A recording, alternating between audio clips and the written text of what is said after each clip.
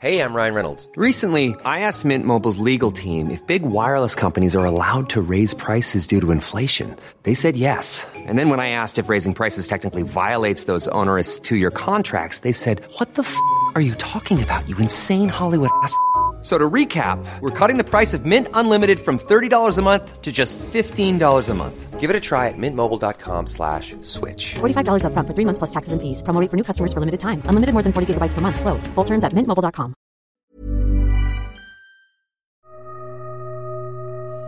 Can you hear me? It has been a glorious time to be alive and doing research in theoretical physics. Our picture of the universe has changed a great deal in the last 50 years, and I'm happy if I have made a small contribution. The fact that we humans, who are ourselves mere collections of fundamental particles of nature, have been able to come this close to an understanding of the laws governing us and our universe is a great triumph. I want to share my excitement and enthusiasm about this quest. So remember to look up at the stars and not down at your feet. Try to make sense of what you see and wonder about what makes the universe exist. Be curious. And however difficult life may seem, there is always something you can do and succeed at. It matters that you don't just give up. Thank you for listening. Hello. On Wednesday, March the 14th, the world was shaken by the death of one of our greatest scientists, Professor Stephen Hawking. So this week's programme is dedicated to celebrating his life and his work. In the next hour, we'll be exploring his scientific successes and hearing from the people he's inspired. I'm Georgia Mills. I'm Chris Smith, and this is The Naked Scientists. The Naked Scientists podcast is powered by ukfast.co.uk.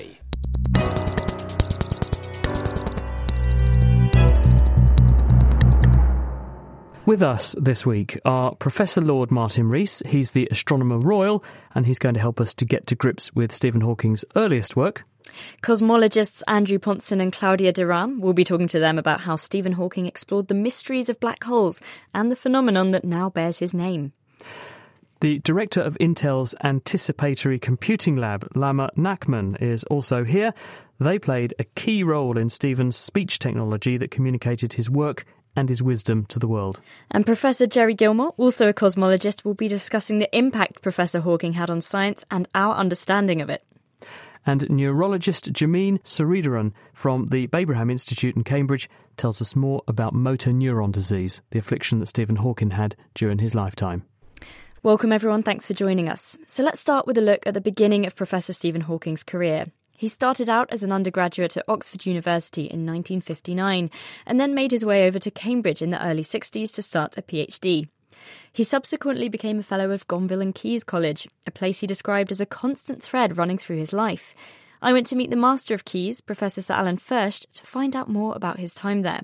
Oh, he was larger than life. You know, his presence was felt all the time, but we were very, very proud of him. And he clearly loved the college as well. Stephen first came here in 1965 as a research fellow. A research fellowship is a very prestigious award for outstanding young people to study and do research. And when did you first encounter him? I first encountered him in 1965 as well, because I started that year as a graduate student. In those days, as today, students would dine in college, as would the faculty, or dons as we call them. The dons would sit at high table, we would be slightly lower down. And I remember very well seeing Stephen hobble onto high table with the aid of a stick.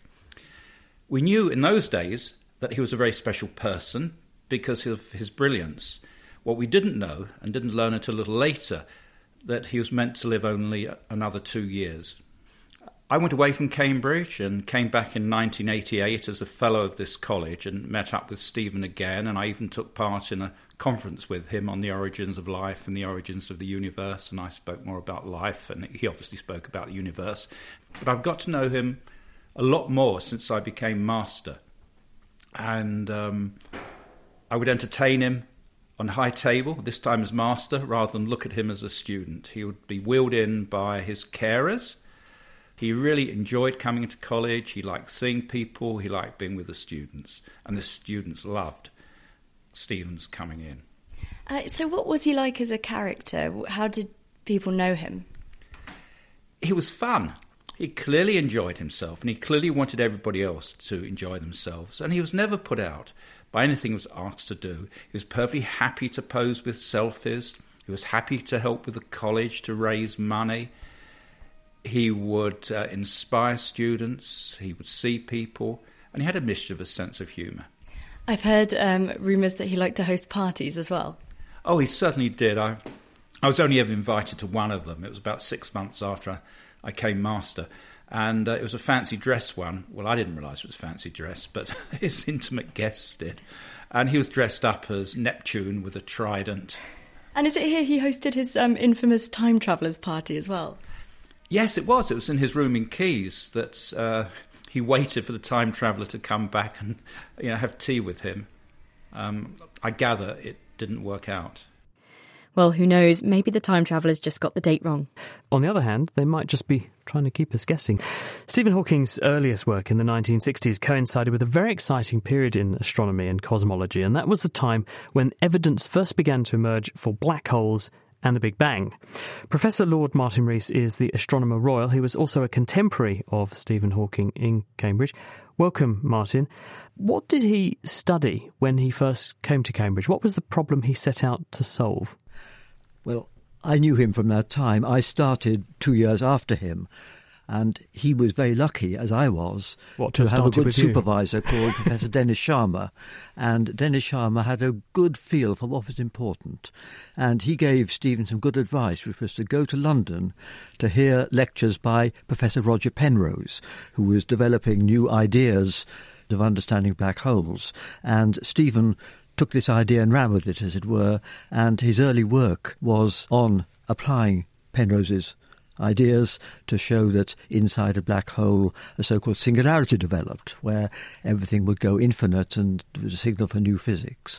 And he also, at that time, got some new ideas about the nature of black holes, because he and others showed that any black hole that existed in the universe would be described by a very standard equation. And this was a very big idea, and especially important because this was a time when people were starting to observe evidence for black holes, objects called quasars, objects which outshone an entire galaxy even though they were no bigger than a star, discovered in 1963. And it was realised later that they probably involved big black holes. So people did have an insight into the existence of black holes, but they had not really any way of grappling with how they behaved or what their evolution was likely to be. And it took Stephen Hawking to apply the equations of Roger Penrose to then work out how we could grapple cognitively with what these entities might be. That's right. The evidence that they actually existed really came up rather gradually. After 1970, most people believed black holes existed. But Stephen was one of those who really told us what black holes were like, and that they were standardized objects. And George Ellis and Stephen Hawking wrote the classic textbook on this subject in the early 1970s. You said that at the centre of a black hole is this concept of a singularity. What's that, and why was that such a breakthrough for Stephen Hawking to begin to get to grips with? Well, to explain why this is important, if you imagine something which is completely spherical and collapses, then no one's surprised that it goes to a point. But the important result of Penrose and Hawking's work was that even if something collapses in an irregular way, then once it gets past a point of no return, it will actually form a singularity where things go infinite. Now, of course, that is just what the theory says. And when we have a singularity in physics, that just means we have a signal that the physics we have is incomplete and something else comes in. So that was the first indication that places existed in the universe where we would have to modify Einstein's theory and perhaps bring in quantum theory as well. One of the other guests here this week is Andrew Ponson, who I think famously said on this programme, Andrew, that you have to be very careful with theoretical physics because you can prove anything is right. Is that one of the issues with Stephen's work, in the sense that you could prove on paper that something might be happening, but actually having evidence for it happening and observation is a very different thing, and that was what we had to wait for? Well, it's been harder because we've had pretty good evidence that many objects like quasars are powered by gas swirling down into something which is like a black hole, something with a deep gravity potential. But whether that was exactly the kind of black hole which Einstein's theory predicted, according to the work of Hawking and others, that took a long time. And even now, it's not completely clear. There is some evidence that those models do work quite well.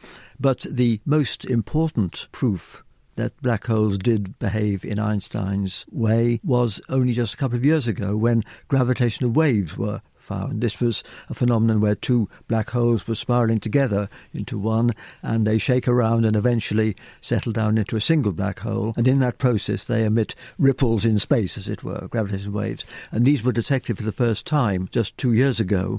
And this was a really strong confirmation of Einstein's theory in a context where it's very important. I mean, in most of astronomy, Einstein's theory is just a small correction to Newton's theory, which is good enough in most purposes. But here we have phenomena that Newton couldn't explain at all, and Einstein's theory seemed to be borne out, and the black hole seemed to behave in a way that was consistent with what people had discovered, partly due to Stephen Hawking's work. What did Stephen Hawking make of the LIGO experiments that detected gravitational waves? Did you talk to him about that? What was his reaction? He was delighted, because this was an observation which could in principle have refuted one of his key ideas. He had shown that a black hole had a surface area that could never decrease, and if two black holes merged, then the black hole that resulted would have to have an area which is bigger than the sum of the first two.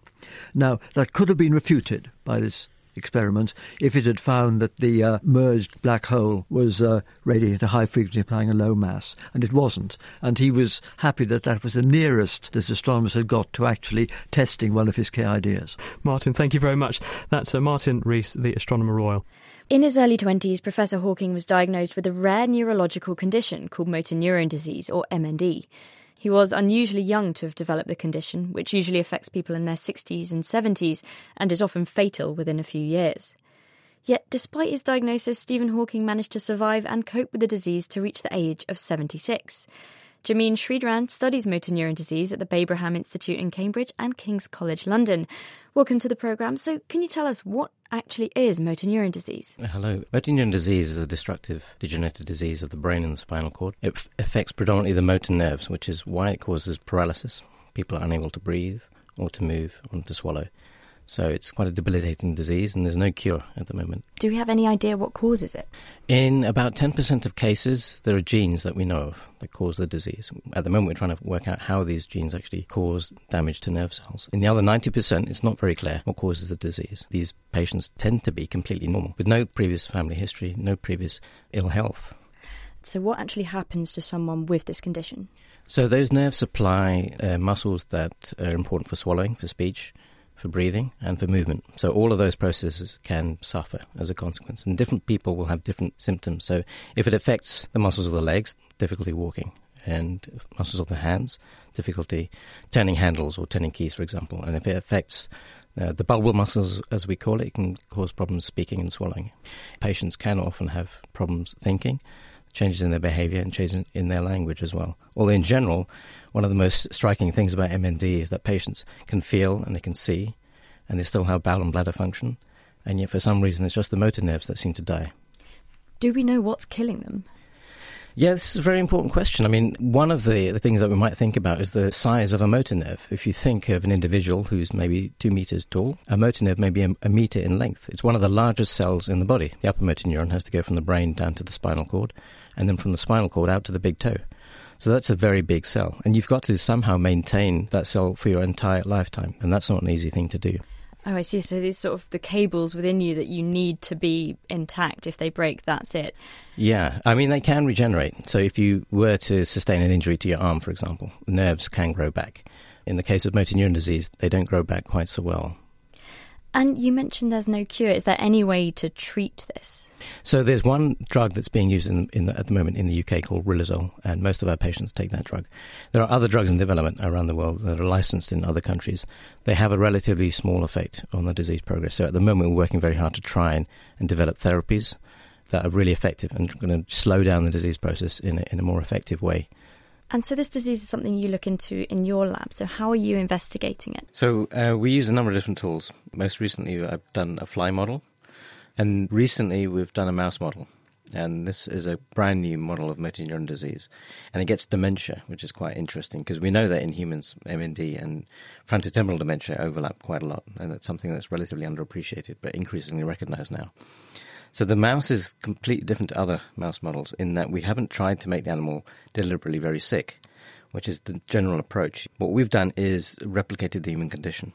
We've made a 1 in 3 billion genetic change, which makes it look like a human, basically, because the mouse has the same protein as we have. And we've found in the brains of these animals that they have changes in certain kinds of nerve cells that you wouldn't normally have thought would be linked with motor neuron disease. Okay, so when scientists examine diseases, what they often do is give this disease to a mouse. We call it a model. And what you've done is made it much more similar to how it expresses in humans rather than how it is in mice. Yeah.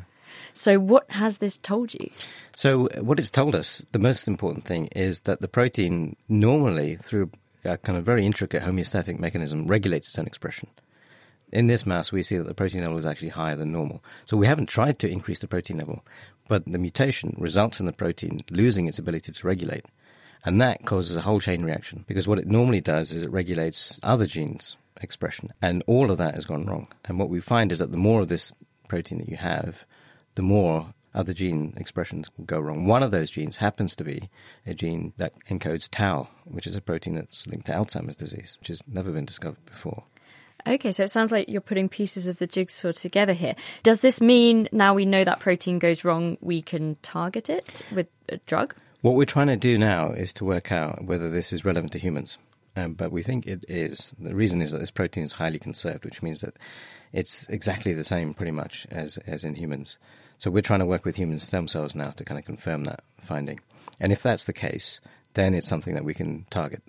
It's complicated because the protein TDP-43, too much of it is bad, too little of it is bad as well. So we can't just find ways of reducing the expression. We have to be very careful about how we balance that level of expression. And we have to try and do that specifically within the nervous system. The protein is present all over the body, but it seems to be that the brain and the spinal cord that are particularly vulnerable. Well, I wish you luck with it. Thank you very much. That's Dr. Jameen Sridharan from the Babraham Institute at Cambridge University and King's College London. If you'd like to hear more about that study, we are releasing a small podcast about it on our specials feed. That's nakedscientist.com/specials. Now, despite his diagnosis and its grim prognosis, which might have seen him survive for only a few more years as far as he knew at the time, Professor Hawking nonetheless continued with his research. And a lot of this was exploring the intricacies, as we were hearing from Martin Rees, of black holes and how they worked. Well, we're joined now by cosmologist Andrew Pontzen. He's at University College London. His other claim to fame is he wrote some of the appendices to the latest edition of Stephen Hawking's very famous book, A Brief History of Time. We'll hear a bit more about that later on in the programme. But first, Andrew, welcome. Why would black holes have been tempting or tantalising as a problem for the young Stephen Hawking in the first place? Thanks. Well, as we heard from Martin Rees earlier on, he was particularly interested in black holes for a variety of reasons. But I think once you start getting into them, they remain tantalizing because they are the most extreme objects that we can really think of in physics. You know, they are the objects where gravity has gone slightly crazy. To actually understand what makes them tick is, I think, something that many cosmologists would like to do. And gravity is a very mysterious force, actually. It really doesn't behave in the way that the other forces that we know about behave. And so understanding a black hole is about drilling down, understanding gravity, and it sort of becomes a sort of fantastic playground almost for theoretical ideas. I like that analogy. Now, one of the things that Stephen Hawking did do was to highlight some of the potential sort of energy balance issues concerned with black holes. Tell us a bit about that. Well, a black hole has something like a surface area. You can think of it as a sphere sitting in space. And so you could go and, in principle, you could measure the surface area of that sphere. And he showed that if you take two black holes and throw them together, then in the end, you'll end up with a black hole whose total area that you end up with has got to be greater than the area of the two black holes that you started off with summed. So it's a sort of thing where you add two things together and you know that total area can never go downwards. Sounds like the national debt. It is a bit like national debt, but in fact it's also a bit like something else we know about in physics. And another physicist, Jacob Bekenstein, pointed out that this is very much like what we call entropy. Entropy is a sort of measure of disorder in the universe. And there's a very fundamental law in what we call thermodynamics, which states that entropy also must always increase. That is, if you're summing all the entropy in the universe, then the overall entropy of the universe increases. In other words, the universe is getting more and more and more messy as time goes on. And so Jacob Bekenstein pointed out, actually, this is a very close connection, and went as far as actually suggesting that perhaps that means that black holes themselves, what we're seeing in terms of this ever-increasing area, is in fact another manifestation of that idea that entropy in the universe also has to increase. But equally, the other, I think, striking thing that now bears Stephen Hawking's name is the whole idea that black holes don't just draw stuff in, they do give things off. There is this Hawking radiation, isn't there? Yes, so this was Stephen Hawking's next big contribution, really. He took this idea of Jacob Bekenstein's that black holes have entropy, and he says, well, if that's true, then they must be taking part in other processes in physics. Entropy in physics we normally associate with disorder. We normally associate it with having lots of little particles of matter or chunks of energy that are getting themselves into a complete mess and getting into disorder. So he suggested that if black holes possess entropy, they must also be able to generate disordered particles of radiation. So it was a very strange conclusion to come to. So in essence then, we've got this material which is leaking out of a black hole, for want of a better phrase. This is slightly paradoxical because everyone thought black holes don't leak anything. They're black for a reason. They're soaking up everything, including light. So what is the stuff that effectively is coming out, and at what sort of rate, what sort of volume? You're absolutely right that, of course, the famous thing about a black hole is supposed to be that it's black, that nothing can ever come out of a black hole, including light. This is an example of what we call a quantum correction, that although in the sort of classical picture of physics, a black hole would be completely black, when you put in quantum mechanics, you get a very, very small correction to that picture. And the kind of rate we're talking about stuff leaking back out of a black hole is incredibly slow. The way I like to think about this is, imagine the sun. And I want you to imagine that the sun gets dimmer and dimmer and dimmer and dimmer until it's about as bright as a torch. Right? That's an enormous factor. If you had a black hole that was as massive as a sun, it wouldn't be as dim as the torch. You'd have to keep going dimmer and dimmer and dimmer from there by the same factor again. And that is the kind of level of stuff that's leaking back out of a black hole. So it's incredibly slow. It will take many, many times the age of the universe before a black hole actually appreciably shrinks due to leaking this material back out. Can we use that material, though, and information intrinsic to it to infer things about the black hole that released it? So it gives us an insight into what that black hole is doing and what it's eating. The honest answer to that question is we don't know at the moment. It's something called the information paradox, and it's a subject of active research. And maybe we'll find out what that is later on. Andrew Ponson, thank you very much. The Naked Scientists podcast is produced in association with Spitfire, cost-effective voice, internet and IP engineering services for UK businesses. Find out how Spitfire can empower your company at spitfire.co.uk. This week on The Naked Scientist, we're paying tribute to one of the greatest scientists of our time. That's Stephen Hawking, who passed away on Wednesday the 14th of March in his home in Cambridge. Due to his motor neurone disease, Stephen Hawking already had limited powers of speech, but then in 1985, when he contracted a near-lethal dose of pneumonia, a tracheotomy to save his life simultaneously robbed him of his remaining ability to speak. Yet his ability to communicate his science is undoubtedly one of his most outstanding characteristics, and this was made possible by the speech synthesizer system that ultimately became one of his most powerful trademarks. Lama Nachman is Director of Anticipatory Computing at Intel, who developed the most recent computer system that enabled Stephen Hawking to talk to the world, and she's with us. Hello, Lama. Welcome to the programme. Actually, how did Stephen Hawking use his first speech technology? How did it work? Yeah, so after he lost his voice, he was actually using spelling cards for a while, where he would just essentially use his eyebrow to indicate yes and no. And then there was an early software that was done by a company called WordPlus, and the software was called Equalizer. And basically it allowed him, with a joystick, to select letters and complete words so that he can actually speak.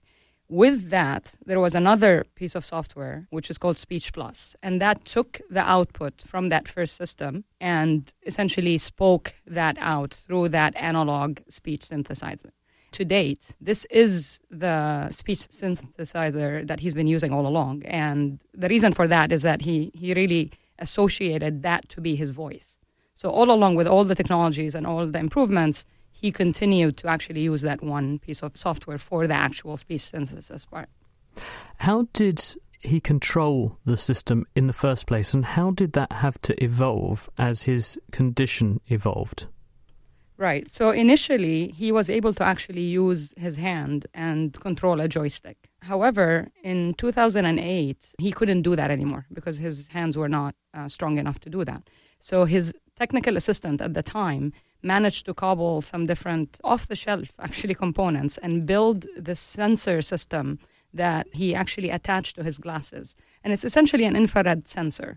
So when you actually move, the sensor will actually detect that movement. So it's similar to what you would have today in phones, for example. When you bring your phone close to your ears, it will detect that there's something close to it. So was this an eye movement? It was looking for him moving an eye or looking in a certain direction, or was it just detecting facial movement? No, it was literally his cheek movement. So as he moved his cheek up, the sensor detected that movement and sent that signal, which was equivalent to essentially the pushing of a button. He just pushed the button with his cheek. And what the system is then presenting possible things he might want to say, and he's selecting and slowly honing down on a list of things to build words, sentences, phrases, and so on. Exactly. So imagine a keyboard, for example, where letters continue to get highlighted, and when the letter of interest is highlighted, he will move his cheek, it will select that letter and put it in. Now, there's word prediction, so he could select the word that he wants if that word shows up as he starts to type these letters. As he moved from that original system from WordPlus to something called Easy Keys, where it allowed him to control his whole Windows interface. So now imagine beyond just clicking a button, you can in the same way emulate something like a mouse movement. So you will scan the whole screen, and as you come closer to the row of interest, he will click, and then it will start going through the columns, and as it gets to the column of interest, he will click again, so he could select any point on his screen. Now, you at Intel got involved about 5 years ago, so what was the step change that you brought to the party? Right, so in 2011, he reached out to Intel, and basically his issue was that he couldn't really control his interface well anymore. Part of that was because it was very hard for him to move his cheek very reliably and trigger that sensor. And part of it was that the whole system was just old enough that as he had a hard time controlling the sensor, everything else essentially ended up being too slow. So we went out there and we tried to first understand what was needed to change. And through observing him for months and months and months, right, we thought, there are so many different things that we could actually do. There's gaze tracking, there's brain-computer interface, all of these revolutionary methods. And as we continued to look through these things, he continued to reject all of those. And some of those didn't work for him because, the gaze tracking couldn't actually lock on his gaze. The brain-computer interface couldn't get signals from his brain. And he actually joked that maybe he doesn't have any brain signals to actually be measured. But, through all of this, we realized that, he wasn't really looking for something that's revolutionary. He really wanted something that was familiar. So then we started to actually go back to the drawing board and try to understand how would we design the system that's more efficient, but still looked and felt the same. And I think that was pretty much the hardest part of what we had to really do. You obviously triumphed because you kept him communicating. Yes. It took a couple of years and a lot of failures. But then after that, I think we finally figured out how to keep the look and feel the same, but automate a lot of stuff that was actually being done by using the mouse and being done inefficiently. So if you imagine, for example, if somebody wants to open a file or something like that, it doesn't really make sense to think of this as a whole series of mouse clicks that take forever. Instead, you want to just automate that whole process under the hood and just give him a few options that he can select from. And that essentially was kind of the aha moment, right? Where we just looked through every single thing that he did with his machine and over time built a lot of automation under the hood to actually make that faster. The other part of it, which was typing and communicating, so just to speak to others, that part, word prediction brought in a huge improvement. So we were trying to really just reduce the number of clicks that he needs to make before actually the thing will predict what he's trying to do, and do that in a way that was cognizant of what he was trying to communicate. Because when he's trying to talk to people, it's very different than if he wants to type a document and do his research or search the web. Lama, wonderful work that you did. What was it like working with Stephen Hawking? Was he a good customer? It was phenomenal. It was probably, the most amazing thing to watch. I mean, he was a force of nature. He just persevered. He kept working and working on improving that system and giving us all the feedback that we needed to actually make that into something that he could actually use. Wonderful. Thank you very much for sharing that story with us. That's Lama Nachman from Intel in San Francisco. Now, Professor Hawking undeniably made huge contributions to science, but he's also done a lot for public understanding of science. Professor Jerry Gilmore, who's a cosmologist himself and also a powerful proponent of public engagement with science, is with us. Welcome, Jerry. So what would you say Hawking's contribution to the understanding of science was? Well, the most important thing to note is that no one listening to this program doesn't already know who Stephen Hawking was. He's arguably the most famous person on the planet working in such esoteric subjects. That immediately breaks down the stereotype that scientists are old white men wearing white coats and normal people can't do anything like that. So that was probably the most famous and most significant thing of all. His book really took off. So it raised the whole profile of people thinking big questions and about really, really broad topics. And that is enormously important because the biggest impact that we as scientists can have is not to answer the questions, but to get real people in the real world asking questions themselves. So they look around them and say, why is it so? How did that happen? Where did it come from? And that not only stimulates young people to take up challenging careers, we still get undergraduate applications every year saying, I got stimulated by reading Stephen Hawking's book, and sometimes they even have. But the real thing is that if everybody starts questioning what they see, then we would not be in this silly situation where no one believes experts or where fake news is marauding the world. You can say, well, let me just stop and think. And just encouraging that, which he did spectacularly, is fundamentally necessary for society, and he deserves enormous respect and credit for his efforts in doing it. And something I've noticed is that the best scientists in the world sometimes is completely unable to break down their work to something that someone from another field might be able to understand. So to have this skill to be able to break down such huge concepts, that's quite incredible. You're right, it is rather rare. It's not as rare, perhaps, as some people think. You keep having excellent people on this program who do a great job of it. Popular science books are on the bestseller charts all the time. But nonetheless, some of the concepts you heard Andrew Thompson a minute ago trying to tell you what the inside of a black hole was all about. Some of those concepts are pretty intellectually challenging, and particularly when you get to the really basic properties of nature, general relativity, quantum mechanics, and so on. But the fact that it is even possible to think about these things is what's really interesting. Kids can dream. And I fondly remember the episode of The Simpsons Stephen Hawking appeared in. He also appeared in Star Trek, The Big Bang Theory. He lent his voice to a Pink Floyd track. So what kind of effect do you think this would have had?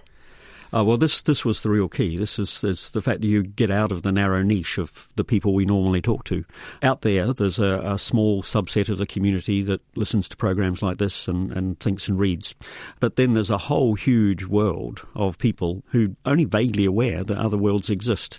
And crossing those boundaries was something that his image took off. I mean, just look at the Paralympics as the par example. I mean, this year's Paralympics ended with a tribute to Stephen Hawking. Now, that's a whole new world and a whole different community globally who can suddenly realise, hey, it's actually socially acceptable to think about things and to ask questions. Being a nerd is cool. And so has this brought more people into the field of physics, would you say? Probably, but actually that's not so important anyway, to be honest. The world does need more physicists and more people studying technical subjects. But most of all, the world needs people who can stop and think. Glad to have so many of you on the panel then. That's Professor Jerry Gilmore. Thank you very much. Now, as Jerry mentioned there, in 1988, Stephen Hawking released what was to become his seminal science book, A Brief History of Time. It's actually sold millions of copies in a variety of different languages. But for many, it's remained on the bookshelf gathering dust, because many people admit they never made it beyond the first few pages. Well, if you're one of them, perhaps former Cambridge astrophysicist Dr. Matt Middleton, now at the University of Southampton, can come to the rescue with his synopsis of what the book is all about. I can't possibly do the content nor impact of this famous book justice. A Brief History of Time was Professor Hawking's way of placing the wonders of the cosmos within reach of everyone with a curious mind. It has helped shape and inspire a generation of eager scientists, and I count myself amongst their number. But in any case, I'll try and break his famous book down by telling you about my favourite bits of the physics it explores. Here's a very brief history of A Brief History of Time. Stephen Hawking worked extensively on black holes, from the mind-bending nature of singularities to the establishment of black hole thermodynamics, before we even had any observational evidence that they existed. Now they're a mainstay of observational astronomy, from hot gas clouds pulled apart by supermassive black holes, to smaller black holes stripping material from a companion star. More recently, LIGO confirmed their presence from the detection of gravitational waves, as two spinning black holes collided and merged together. I'm sure Professor Hawking was also excited by the prospect that we might soon see a black hole for the first time. Telescopes all around the world are lining up to create the biggest telescope ever, the Event Horizon Telescope. The path of the light near a black hole is bent by gravity, resulting in a shadow that we can observe with this extremely high-resolution instrument. This gravitational light bending, the idea that the path of light can be affected by gravity, is presented in A Brief History of Time. It is a direct consequence of general relativity, which predicts that both the paths of light and matter are affected by massive objects. It is now used extensively in the discipline of lensing, where massive objects or collections of objects, such as clusters of galaxies, can bend light around them. When they intersect, they amplify light so we can detect and study very distant objects. The study of distant objects connects rather nicely to other themes in A Brief History of Time, notably the expansion of the universe. By looking at how light from distant galaxies is shifted compared to light you might see in a laboratory, Edwin Hubble famously confirmed that galaxies were, almost exclusively, retreating from us. A notable exception is Andromeda, which will collide with the Milky Way in a scant 4 billion years. The realization that the universe is expanding remains one of the most important in human history. Extrapolating backwards inevitably results in a point in time where all the universe's mass was contained in an extremely small space. The explosion of space and time from which the universe emerged was dubbed the Big Bang. Stephen Hawking worked extensively on this concept, and naturally it features heavily in A Brief History of Time.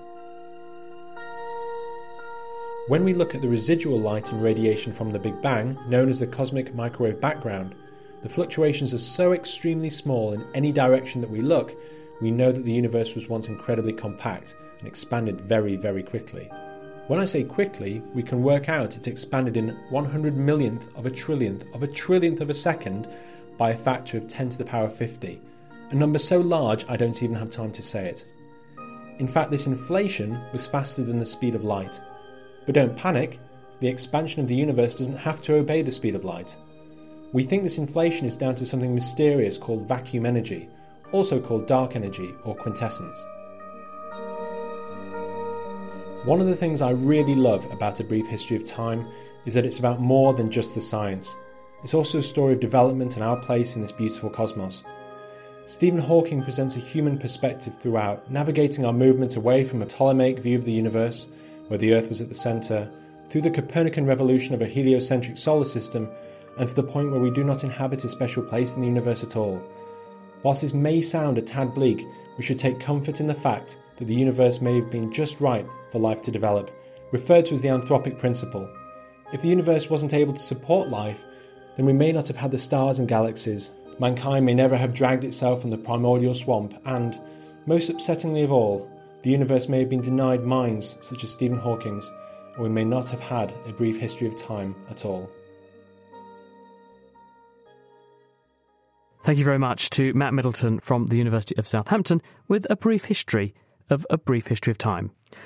I alluded to this earlier, Andrew, and that was that you ended up as a contributor to the appendices of Brief History of Time. Now, that's quite an accolade. Thank you. Because it's a very boring story in a way. You know, I got an email and then did it. So, I mean, a slightly more interesting... I'm recording all of this and it's intriguing. So you get an email, from Stephen Hawking, says, will you write my book for me? No, it was from the publishers, I'm afraid. The situation was that they wanted to do an update to Stephen Hawking's Brief History of Time, and of course, Stephen Hawking wanted them to do an update as well.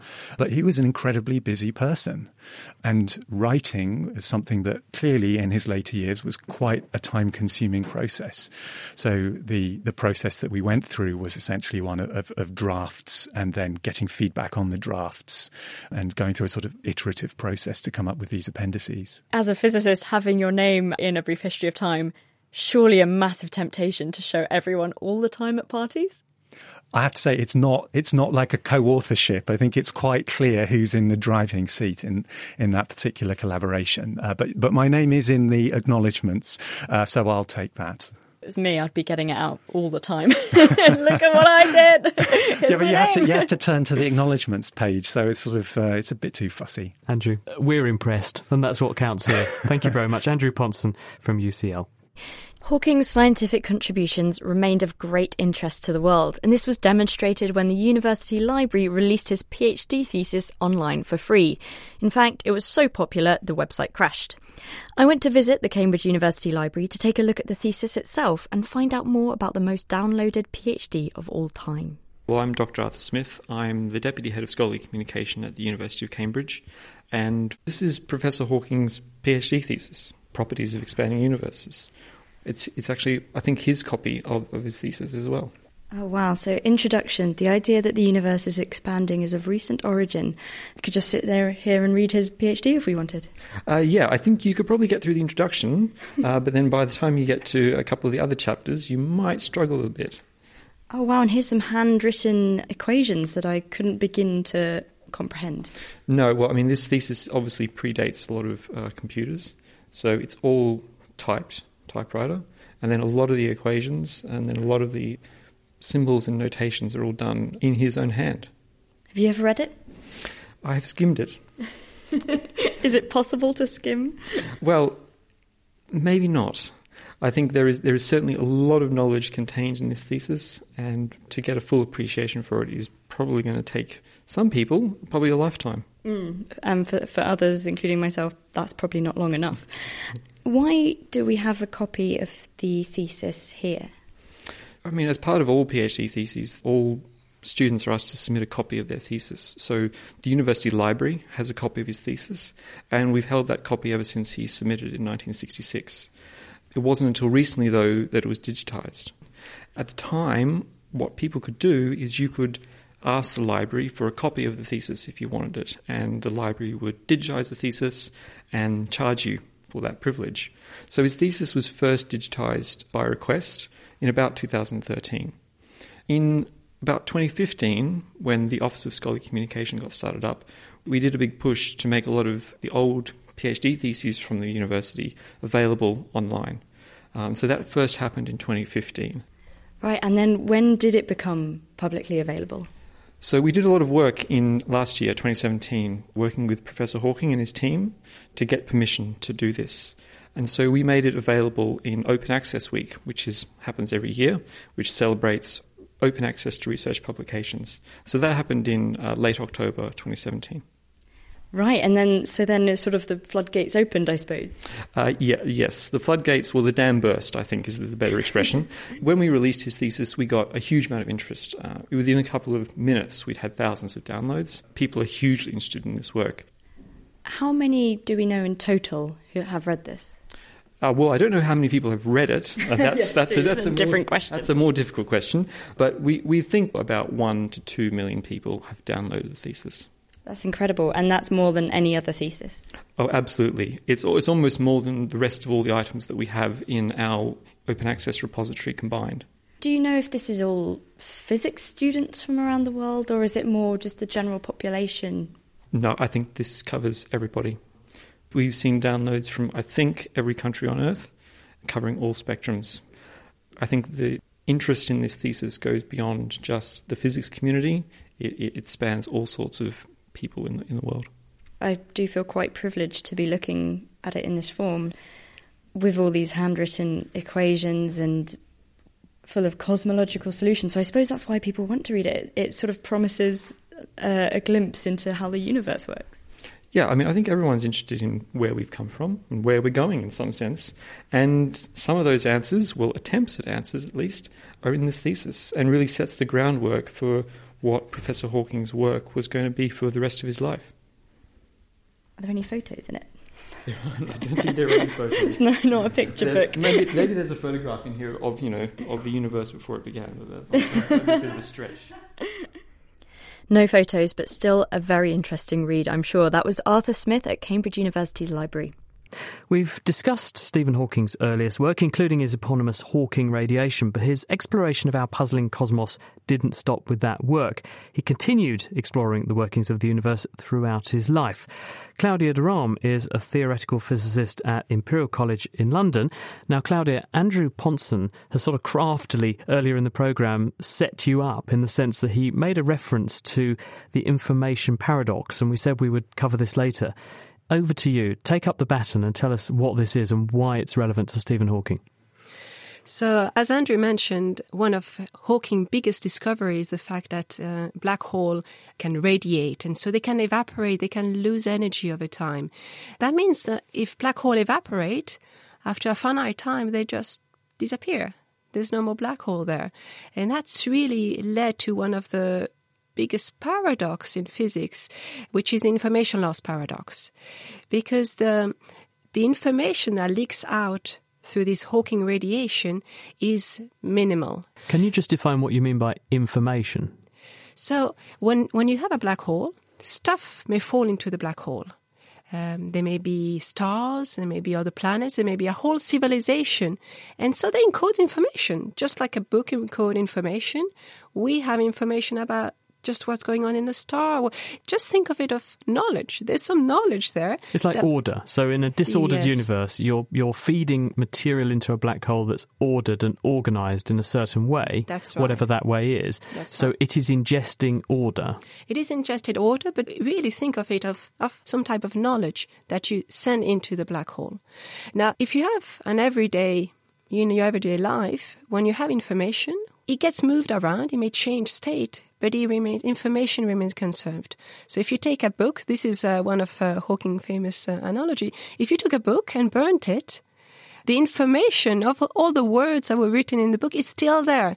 You're going to need to work extremely hard to retrieve it. So you need to analyze all the fumes and the temperature and the ashes, but ultimately it's still there. The information is conserved. It may be harder to get access to, but it's still there. So what's the problem with the black hole then? While the black hole is still there, you may think, well, the information is stored inside the black hole. Maybe you don't have access to it, but as physicists, it makes us happy because we know, hey, here's where the information is stored. But now if the black hole is able to evaporate and entirely disappear, then where is the information gone? That's one of the biggest paradoxes. And it's not only philosophical. It's not just like we like to conserve information. Is that from a quantum mechanical point of view, the information should be there. So where is it? So something's missing. Is there something missing from our understanding of how a black hole works? Is that information leaking out of the black hole in some other way? Or is something else happening to the information to balance this equation and we're missing a term somewhere? What do people like you speculate may account for this? Exactly. Well, you should be a theoretical physicist. These are exactly the questions people are asking themselves. And the answer is we don't know. This is still an open question. But Hawking himself, throughout his career, tried to come up with different possibilities. So when I was finishing my PhD in 2005, he had a revolutionary paper. He thought he possibly had an answer to that. And in that, you had to consider new configurations. So he was using some of the framework he's been working on earlier in his career of quantum gravity, where you have to sum over all possible geometries, if you want, according to the laws of quantum mechanics. And while the dominant ones may seem to be losing information, maybe you need to take into account other ones for which, and when you sum over all of them, all the information would be restored. This was one possibility, but the community as a whole wasn't necessarily entirely convinced, and then later on himself may not have been convinced by that. So in a nutshell, what can we learn from what Stephen Hawking has laid as the foundation that people like you are now working on? Throughout his career, he won several times in trying to find different ways to tackle this problem, find different resolutions, and he was never entirely satisfied. And I think this is a tremendous legacy for how research can be done. He really had physics at heart, well above his ego. He really wanted to get to the bottom of the questions. And even if he thought he may have had a solution originally, he kept going on to try to understand what the real resolution could be. He was certainly motivated to have perseverance, wasn't he? Exactly. Certainly sure. Yeah. Claudia Durand, thank you very much indeed. Well, we're very lucky to have assembled some very fine minds here in the studio who have been helping us to reflect on the work and the life of Stephen Hawking. Could I ask you, Martin Rees, for any additional thoughts or your reflections? Well, I first met Stephen Hawking in 1964 when he was just diagnosed with his disease and wasn't expected to live more than 2 years. And I'm an astronomer used to large numbers, but few are as large as the odds I'd have given then against him surviving another 50-plus years. And mere survival would have been marvellous, but in fact he did more than that. He became the most famous scientist in the world. An amazing achievement. Jerry Gilmore? Well, Stephen holds the world record for the number of wheelchair bangs to my toes. So it's his treated used to drive over people's feet? Well, yes, it was in applied maths. Old building, narrow corridors, and he always came in just as I was finished a lecture course and always managed to hit my toes. But continuing on the earlier theme, I think it is his inspiration that he has managed to provide beyond subjects that is really the remarkable legacy. I mean, he is a global figure. Also with us is Andrew Pontzen. What are your thoughts? I think he really encapsulated a kind of freedom of thought. And I think it sounds slightly strange to say this, but even amongst theoretical physicists, there's a danger that people get stuck in a rut and work on one thing for their entire career. Something that Stephen Hawking showed very clearly is that it's possible to actually jump around and think about many different things and not be afraid of the traditional boundaries. And there are relatively few people who really show that to us. In fact, very sadly, astronomy lost another individual that in my mind is a bit like this, Donald Lyndon Bell. But to my mind, those two people were the two people that really showed me that actually you can be very adventurous and play around with what's possible. True for you too, Claudia? Absolutely, yeah. I think the more I went to my research, the more I realised how, well, as I said before already, how true to himself he was. And also you realize how deeply original his way of thinking was. There's and now you see it in research. You can see some different people in research and you say, oh, wow, that's a little seed of Stephen Hawking. You can see it just there. It's amazing how he has really seeded some of his extremely original way of thinking into the community. It's an incredible legacy. And Martin Rees, you can always judge a good scientist by how many big problems they leave behind unsolved for the next generation. True of Stephen Hawking, of course? Definitely. And what's amazing is he kept going. Many theoretical scientists lose momentum, but he kept going. And indeed, his last paper, written with a collaborator, Thomas Hertog, a Belgian professor who was a former student, is in press at the moment.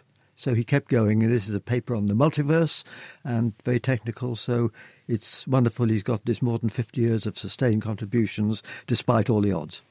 Well, thank you everyone who helped celebrate Stephen Hawking's work and life with us here today.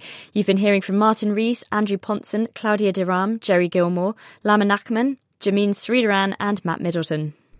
Now, it's clear that Stephen Hawking has had a huge impact, not just on the scientific community, but across the world. He supported science communication, he supported the motor neurone disease cause, he was a staunch supporter of the NHS and used his popularity to raise awareness for both political and environmental problems. Many people took to social media this week to express their love and respect for Stephen Hawking, so we're going to end the programme by sharing some of them with you.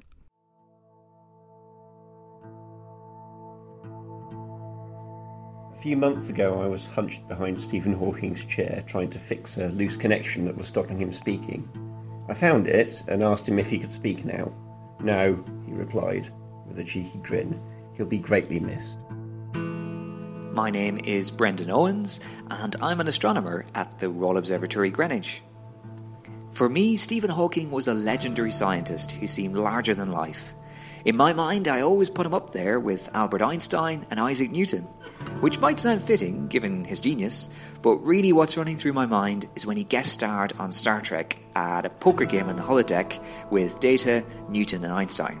If ever there was someone who encouraged a zest for life and a passion for science despite the challenges life dealt, it was Professor Stephen Hawking. When asked about his illness, Hawking once responded, "It's a waste of time to be angry about my disability. One has to get on with life, and I haven't done badly." Stephen Hawking's achievements are testimony to the resilience of the human spirit in the face of adversity. His indomitable nature drove him to academic excellence. He was well known for being willful, yet his legacy, in so many ways, is unparalleled.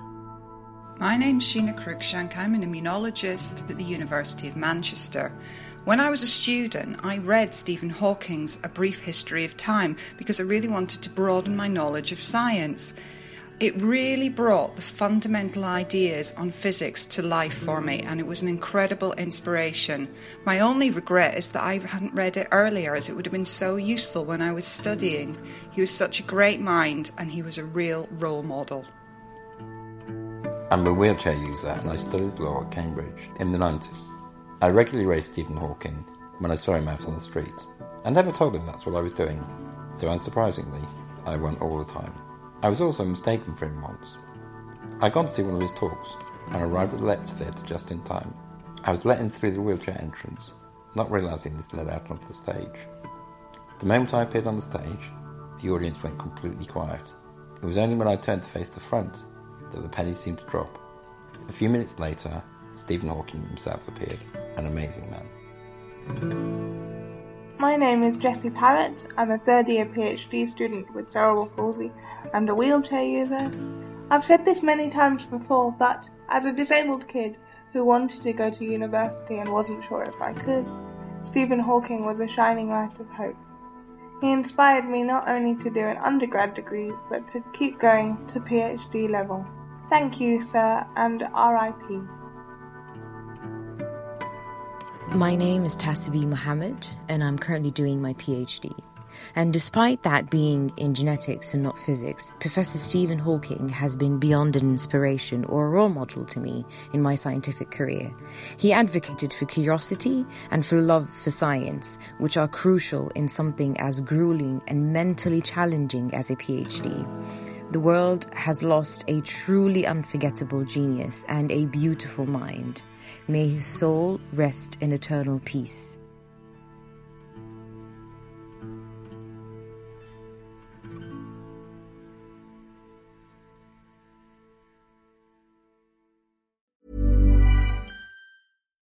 Botox Cosmetic, out of botulinum toxin A, FDA approved for over 20 years. So, talk to your specialist to see if Botox Cosmetic is right for you.